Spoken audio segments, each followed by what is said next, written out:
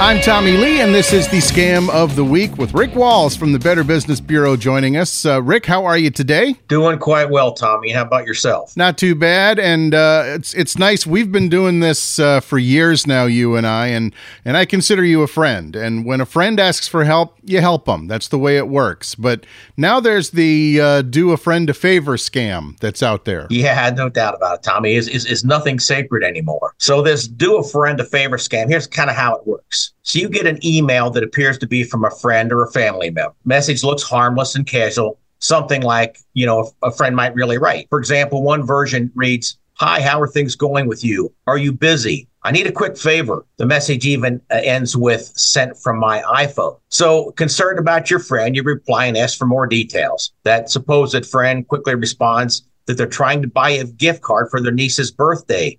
However, they're traveling and having trouble purchasing the card online.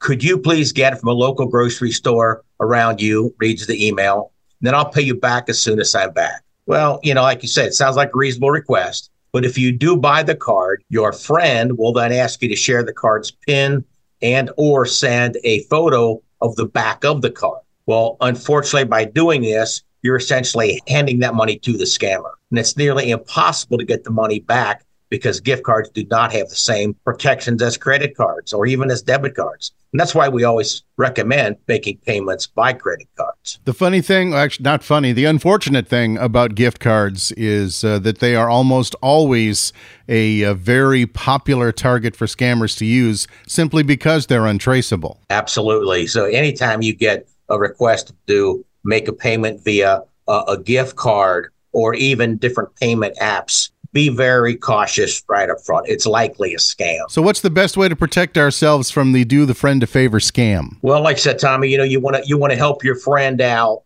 But in today's world, we know we have to be suspicious by nature. So no matter how harmless the story sounds, always double check before sending someone money. And like I said, use gift cards wisely. Never do business with anyone who insists on payments with gift cards. It's weird.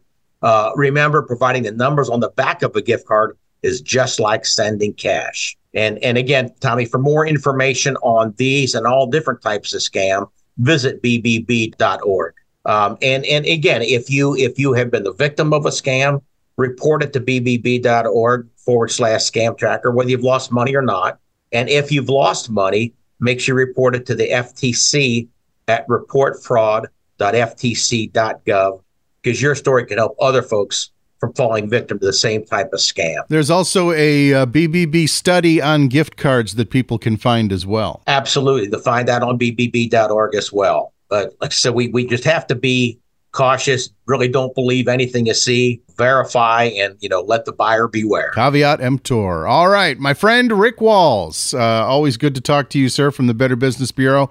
We'll talk again next week for the Scam of the Week. Sounds good, Tommy. Look forward to it.